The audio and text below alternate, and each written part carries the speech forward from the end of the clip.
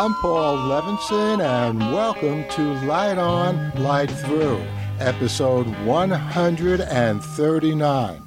Report on the 2020 Democratic National Convention, Day 2.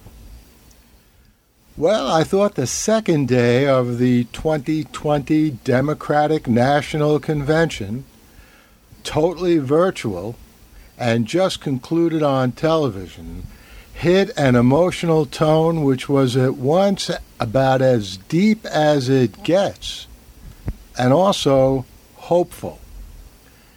The casting of the nominating ballots state by state in alphabetical order was especially moving and satisfying.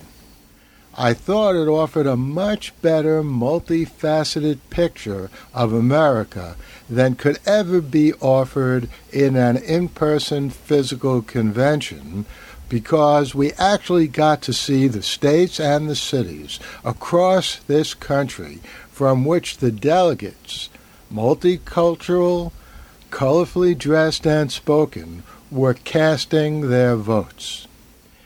It was also good to see Joe Biden himself at critical moments in the convention, as we did last night. Tonight, he accepted the nomination, spoke with people who survived because of the Affordable Health Care Act, Obamacare, which Biden helped bring over the finish line with Obama. And Joe came out to hug his wife Jill after her speech. This was something you also didn't see much of in the traditional, old-fashioned, in-person conventions. That's right, I'm increasingly thinking about those in-person conventions. The more I see of this virtual convention as old-fashioned. I also thought the segment of Biden working with John McCain and other Republicans was very effective. Whatever McCain did that was right or wrong in his long career in the Senate, his saving of the Affordable Health Care Act from the Trumpian onslaught will be remembered for a long time in history. And Jill Biden's talk and its analogy of making a family whole, which is what she did when she married Joe Biden, and making a nation whole, what Joe and she will do once they're in the White House, well, that was just the tonic we needed. And as a parting note, it was great to see Caroline Kennedy and her son, Jack Schlossberg.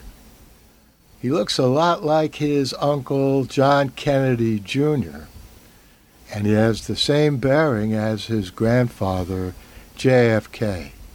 Now, I know there's no going back to Camelot and the early 1960s, but this Jack may well play a role in building the new and better America in the decades ahead. The Light on Light Through podcast. Well, I hope you enjoyed that little assessment of the second day of the 2020 Democratic National Convention.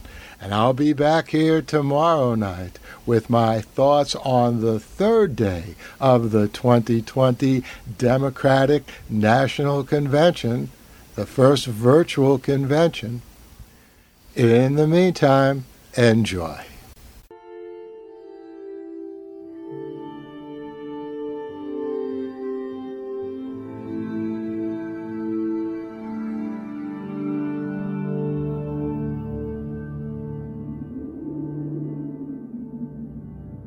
Athens, 2042 AD. She ripped the paper in half, then ripped the halves, then ripped what was left again into bits and pieces of history that could have been. Sierra Waters had read once that, years ago, it was thought that men made love for the thrill, while women made love for the sense of connection it gave them. Curled Up with a Good Book says, Sierra Waters is sexy as hell. You can find out more about The Plot to Save Socrates by Paul Levinson at theplot2savesocrates.com.